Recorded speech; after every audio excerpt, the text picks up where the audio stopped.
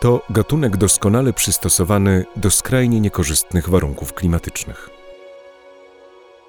Jest wyjątkowo odporna na niskie temperatury, a dzięki niezwykle rozwiniętemu systemowi korzeniowemu może skutecznie opierać się nawet najpotężniejszym wiatrom halnym.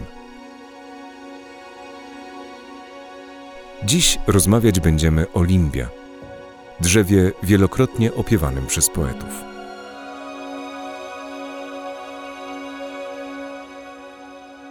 Dzień dobry, mówi Bartek Solik, a to jest 80. odcinek podcastu Z miłości do gór Tatrzańskiego Parku Narodowego. U żadnego innego poety limba nie odgrywa takiej roli jak u Kazimierza Tetmajera, który mógł oglądać piękno tego wspaniałego drzewa na własne oczy.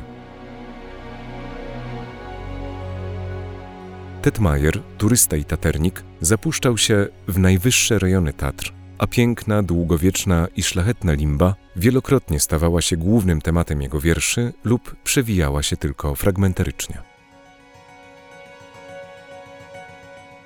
W książce o drzewach, które wybrały Tatry, autorzy Tomasz Skrzydłowski i Beata Słama piszą, że limba była wdzięcznym tematem dla poetów, zapewne ze względu na swą urodę i samotnictwo.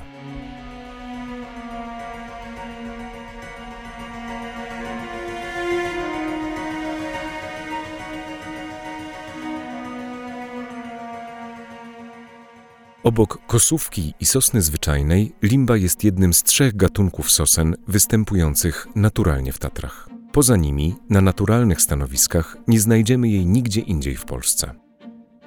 To pierwsza dama tatrzańskich borów. Większe naturalne skupiska limby z domieszką świerka określane są bowiem mianem reliktowych borów limbowo-świerkowych. Występują w strefie górnej granicy lasu i w piętrze kosodrzewiny, na wysokości od około 1400 do 1670 metrów nad poziomem morza. Limby jest więcej w Tatrach Wysokich, w dolinach Rybiego Potoku, Roztoki, Waksmundzkiej i Pańszczycy. W Tatrach Zachodnich limba rośnie rzadziej. Jak czytam w książce o drzewach, które wybrały Tatry, grupy limb, a także pojedyncze osobniki spotykane są po Dolinę Chochołowską, a po stronie słowackiej po Dolinę Jałowiecką i Suchą Sielnicką. Aby dowiedzieć się więcej o limbie, zatelefonowałem do profesora Jerzego Szwagrzyka z Uniwersytetu Rolniczego w Krakowie, kierownika Katedry Bioróżnorodności Leśnej. Zapytałem profesora, kiedy w Tatrach pojawiły się pierwsze limby.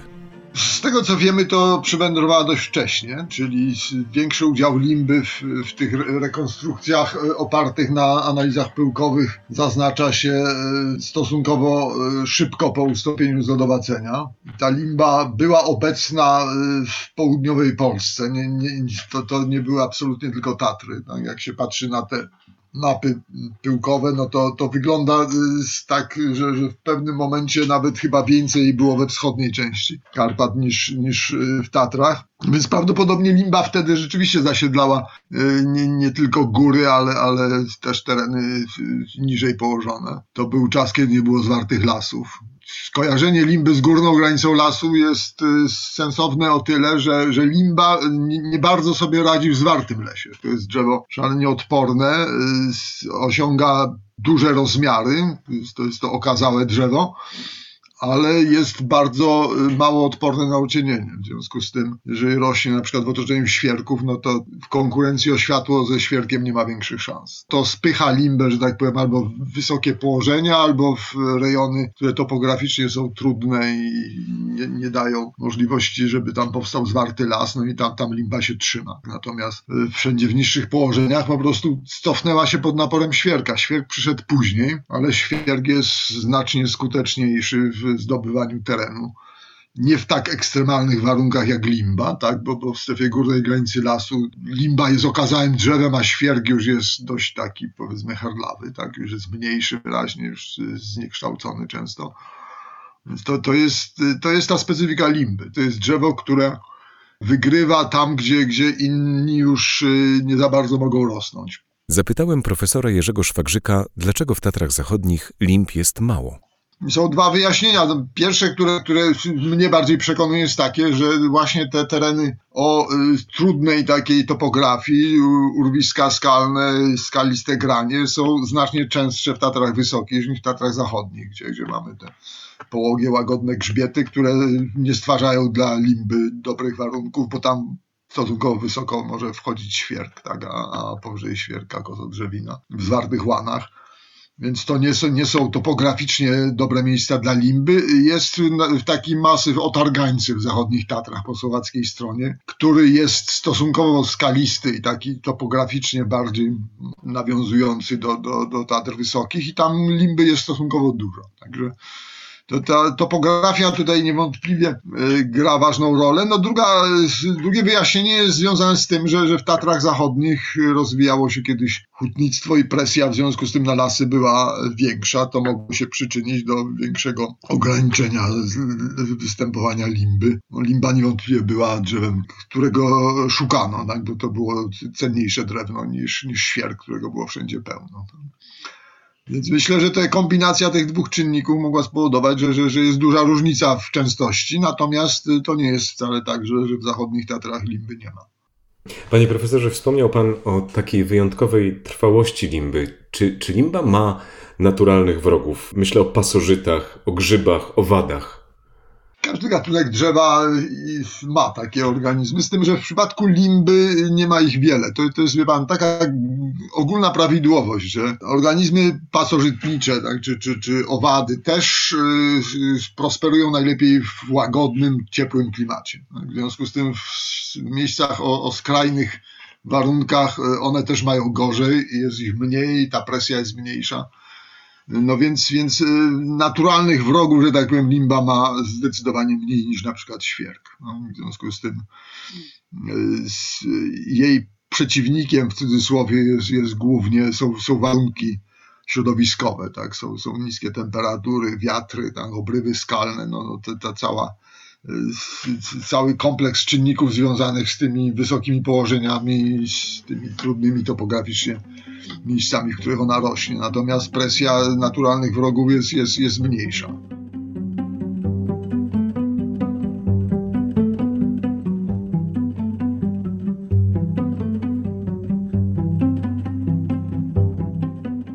Walter Schädelin, szwajcarski leśnik i profesor hodowli lasu, pisał, że jeżeli tylko płomyk życia tli się w niej, limba jest w stanie dźwignąć się z najgorszych ran. Parę żywych korzeni, pasek czynnej kory i jedna zielona gałąź, które wrogowie jak mróz, ogień, nawałnica, piorun, lawina czy obryw skalny pozostawią żywe, wystarczą limbie do życia. No właśnie, jak limba radzi sobie z piorunami? Kiedyś taką pracę nawet opublikowano, nie wiem, w Arboretum Górnickim czy w roczniku dendrologicznym właśnie o tym, jakie to zagrożenie stanowią pioruny dla limby. Tam autor zresztą nie był przyrodnikiem, był profesorem na którejś z politechnik, proponował, żeby montować piorunochrony na limbach i chyba nawet to robił. W każdym razie ja nie widziałem tego, ale słyszałem relacje ludzi, którzy widzieli takie piorunochrony zamontowane na limbach. Oczywiście na niezbyt wielu pewnie. Więc oczywiście to na pewno jest jeden z czynników, tak? Ale ja bym tego nie demonizował. Tak? No, w końcu limba w Tatrach na tych eksponowanych graniach, grzbietach ma się całkiem nieźle. I nawet jeżeli część limb jest uszkadzana, czy być może nawet uśmiercana w ten sposób, to nie rzutuje jakoś chyba mocno na dynamikę populacji tego gatunku. Zapytałem profesora Jerzego Szwagrzyka, jak niskie temperatury potrafi przetrwać limba.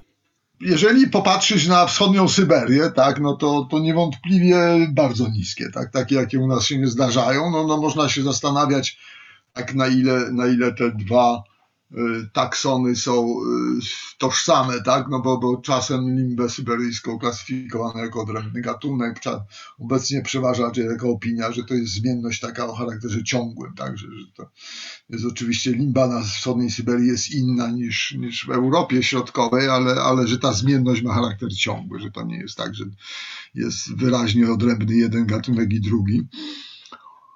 Więc wschodnia Syberia, no jak wiemy, ma bardzo niskie temperatury, tak? Więc limba sobie w nich, syberyjska sobie w nich radzi. To są temperatury znacznie niższe niż to, co może spotkać limbę w Tatrach na przykład. Natomiast dla limby znacznie groźniejsze mogą być takie sytuacje, kiedy następuje ocieplenie na wiosnę po okresie bardzo chłodnym, mroźnym, tak, zwłaszcza przy niezbyt dużej pokrywie śnieżnej, kiedy ziemia jest zamarznięta. Temperatura powietrza wzrasta na przykład do plus kilkunastu stopni, no jak zaczyna się intensywna transpiracja, a pobieranie wody z gleby jest niemożliwe, bo jest ujemna temperatura. I wtedy rzeczywiście dochodzi do uszkodzeń aparatu asymilacyjnego, do złudzenia gliwia. To zdarza się to również świerkom, tak? To jest szczególnie dotkliwe na południowych zboczach i przy takim szczególnym układzie warunków pogodowych, kiedy mamy najpierw silne mrozy długotrwałe, a później mamy nagłe ocieplenie z dużą insolacją. To jest drzewo, które rośnie bardzo powoli.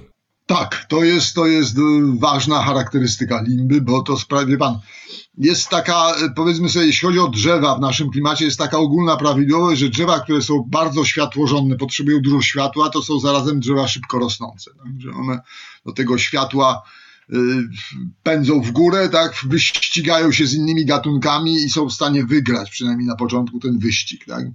Limba jest wyjątkiem pod tym względem, że jest bardzo światłożonna i zarazem rośnie wolno. Tak? I to pod tym względem jest po prostu w pewnym sensie upośledzona w stosunku, nie wiem, do modrzewi, tak? Czy brzus, czy topól, wierzb, tak? Gatunków też bardzo światłożonnych, ale zarazem szybko rosnących. Tak? Limba tego nie potrafi. Rośnie rzeczywiście bardzo powoli, nawet w bardzo komfortowych warunkach. No i to sprawia, że w konkurencji o światło jest w sytuacji bardzo trudnej. Nie może uciec, nie może wyprzedzić konkurentów, tak jak robią to inne światłożonne drzewa. No i w związku z tym musi się ograniczać do tych miejsc, o których wspomnieliśmy, gdzie ta konkurencja po prostu jest bardzo mocno ograniczona albo wyeliminowana przez trudne warunki środowiskowe.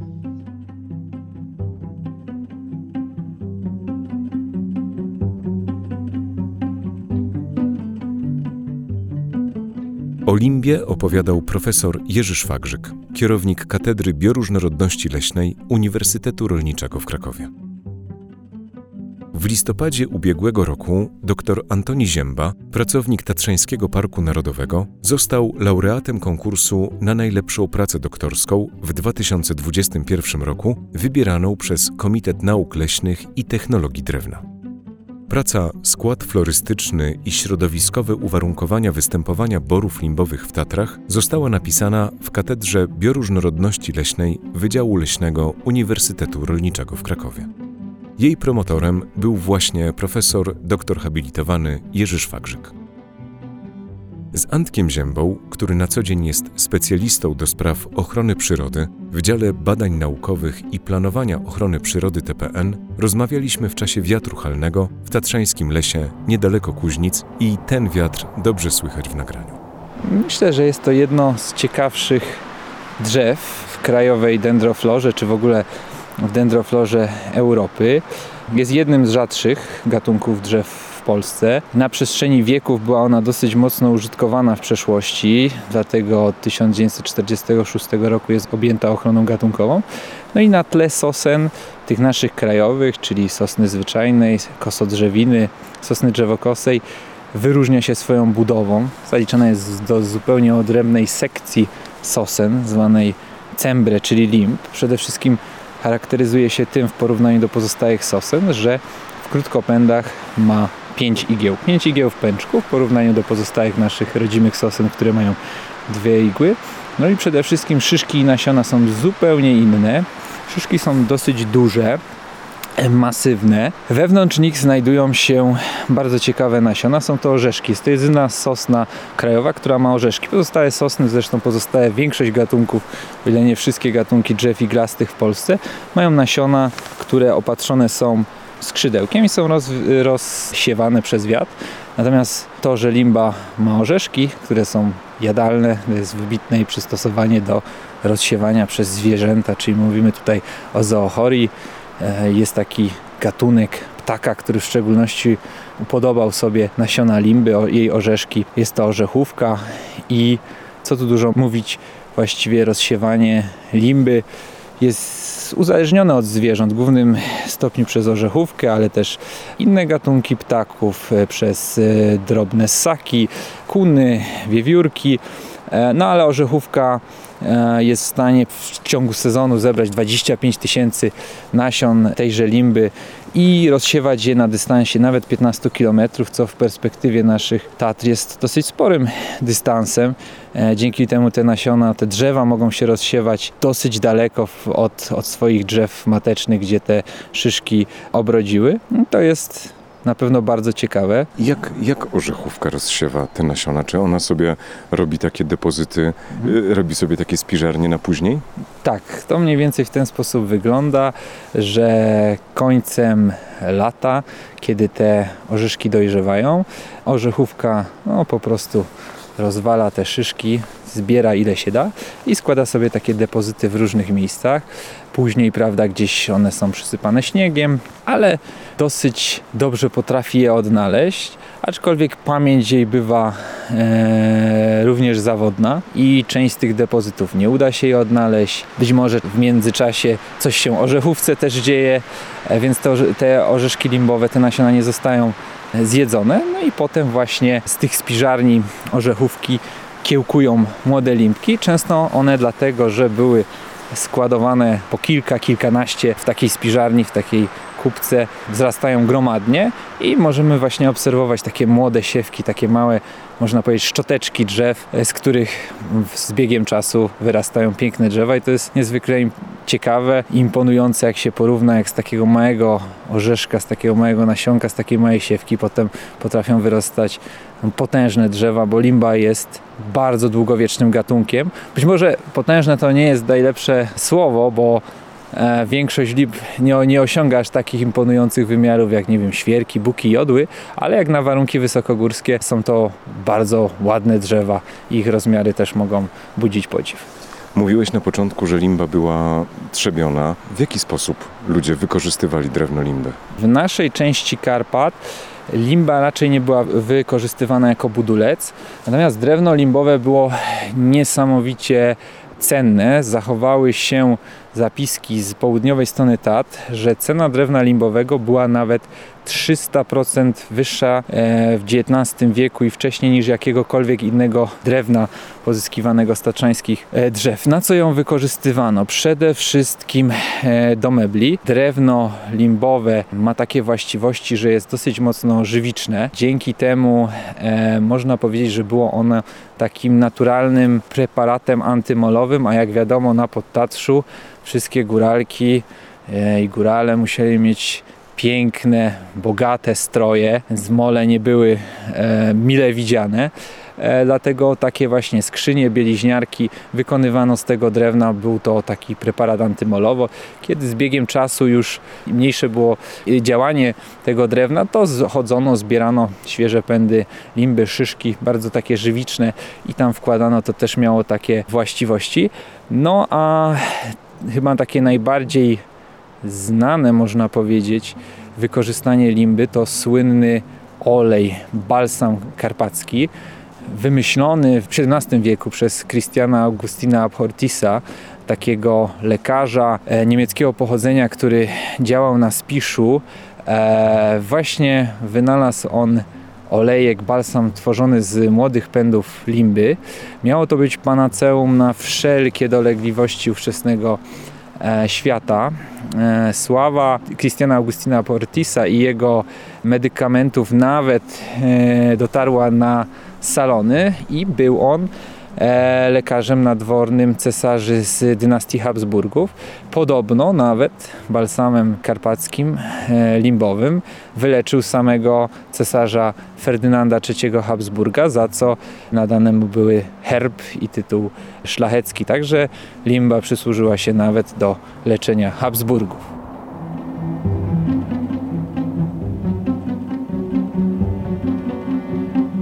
Czyli wiemy już, że limba pięknie pachnie, drewno limbowe pięknie pachnie.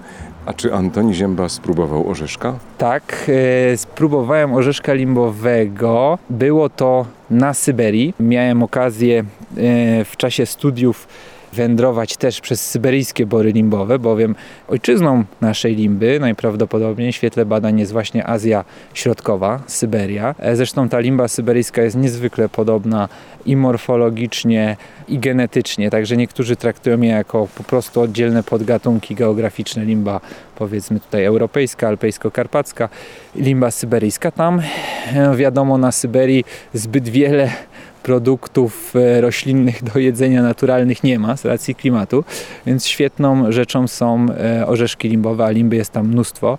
Smak bardzo dobry. Jest to tam uznawane za przysmak, tak zwane kiedrowe orzeszki, więc można to w wielu miejscach dostać, ale chciałbym tutaj dodać, że smak orzeszków limbowych był też na Podtatrzu znany, bowiem wspominał o tym, jeśli mnie pamięć nie myli, nawet Stanisław Staszic, a na pewno z XIX wieku są zapiski, które mówią, że na przykład na Liptowie, w liptowskim Hradku, na jarmarkach, na targach handlowano orzeszkami limbowymi. Może to też świadczyć o tym, że kiedyś tej limby w Tatrach było więcej, skoro nawet handlowano na targach, na jarmarkach. Antek, jesteśmy w tatrzańskim lesie, w Reglu Dolnym i to myślę słychać, ponieważ ciągle powiewa wiatr halny, ale tutaj limby nie ma. Zgadza się. Limba jest przede wszystkim gatunkiem regla górnego, a właściwie strefy górnej granicy lasu. No jest niezwykle wytrzymała, tak jak wspominałeś. To nie jest tak, że to są prawdopodobnie dla niej optymalne warunki, ale po prostu tam ma przewagę ekologiczną nad bardziej zaborczym i bardziej konkurencyjnym świerkiem. Także w tej strefie wzdłuż górnej granicy lasu bardzo dobrze sobie radzi. No jest niesamowicie przystosowana do takich warunków. Jest drzewem, które jest najbardziej odporne chyba z wszystkich gatunków drzew europejskich, czy wręcz euroazjatyckich na mróz, silne mrozy. Badania w Alpach, w fitotronie, w sztucznych warunkach wykazały, że limby są w stanie funkcjonować, nie zamarzają im igły nawet przy temperaturze minus 60 stopni Celsjusza, która w tej chwili nie jest spotykana tak naprawdę w Europie. To może być jeden z takich pośrednich jakby przesłanek, że właśnie ojczyzną limby była Syberia, gdzie takie temperatury się zdarzają. Ma bardzo taki, można powiedzieć, rozłożysty system korzeniowy. On na początku jest palowy, ale potem rozrasta się mnóstwo bocznych korzeni. Dzięki temu świetnie się ukorzenia. Te korzenie są potężne, gdzie tylko mogą, wciskają się między skały. Czasem to wygląda wręcz imponująco, jak widzimy praktycznie nagą półkę skalną, jakiś malutki fragment ziemi, jakiejś gleby inicjalnej i gdzieś tam ta limba rośnie, zakorzenia się między tymi skałami i jest w stanie tak trwać setki lat, bo tak jak wspominałem, no jest to właściwie chyba najbardziej długowieczny gatunek obok cisa w Tatrach, jak chodzi o drzewa.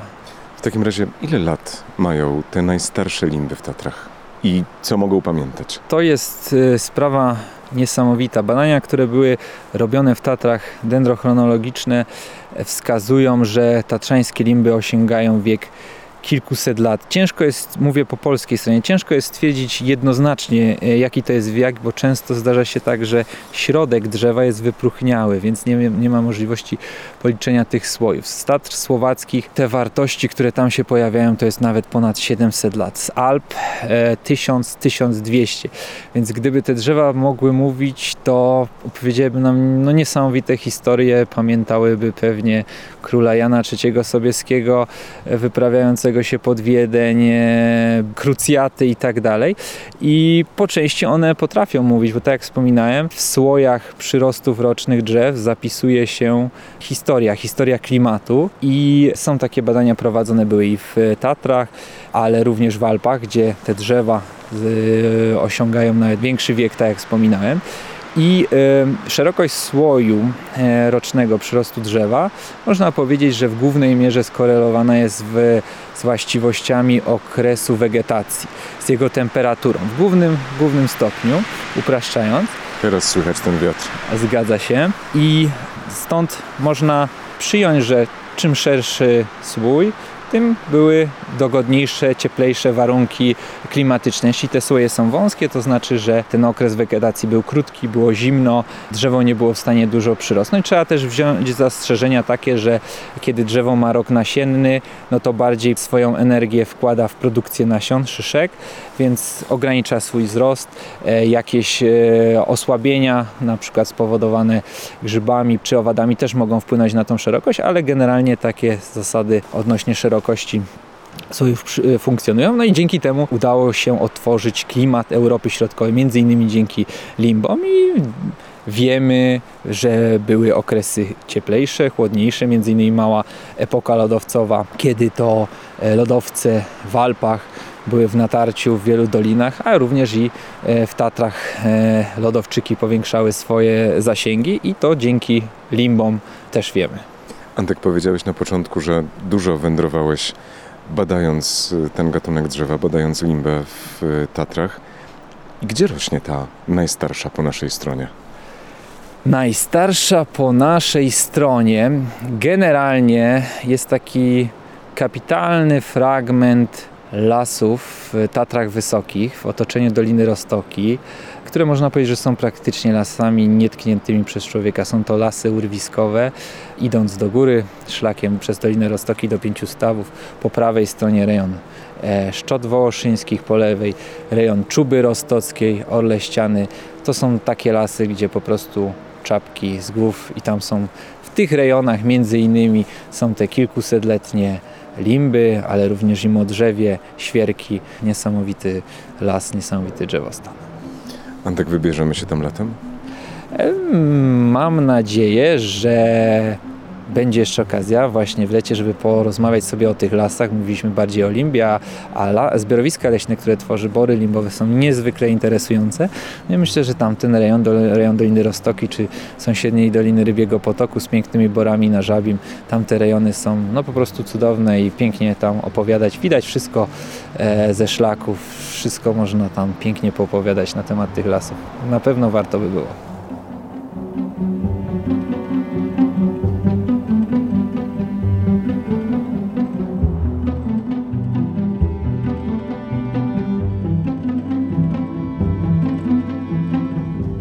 O limbie, nazywanej często królową tatrzańskich borów, opowiadał Antoni Zięba, botanik, specjalista do spraw ochrony przyrody w dziale badań naukowych i planowania ochrony przyrody w Tatrzańskim Parku Narodowym.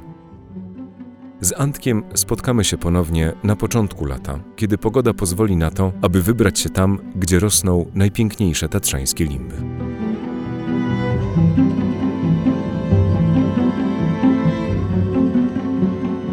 W dzisiejszej audycji to wszystko. Słuchaliście 80. odcinka podcastu Z miłości do gór Tatrzańskiego Parku Narodowego. Bardzo dziękuję za wiele maili i wiadomości, które dostaję każdego tygodnia od słuchaczy rozproszonych po całym świecie. Można kontaktować się ze mną przez Instagram lub pisząc na adres barteksolik@gmail.com. W kolejnym odcinku, jeszcze przed Wielkanocą, porozmawiamy o tatrzańskich jajkach. Przypomnę, że podcastu Z miłości do gór możecie słuchać w serwisach iTunes, Google Podcasts, w Audiotece i na Podbinie. Tych, którzy słuchają nas na Spotify'u, zachęcam gorąco do wystawienia oceny naszej audycji. Do usłyszenia niebawem, mówił Bartek Solik.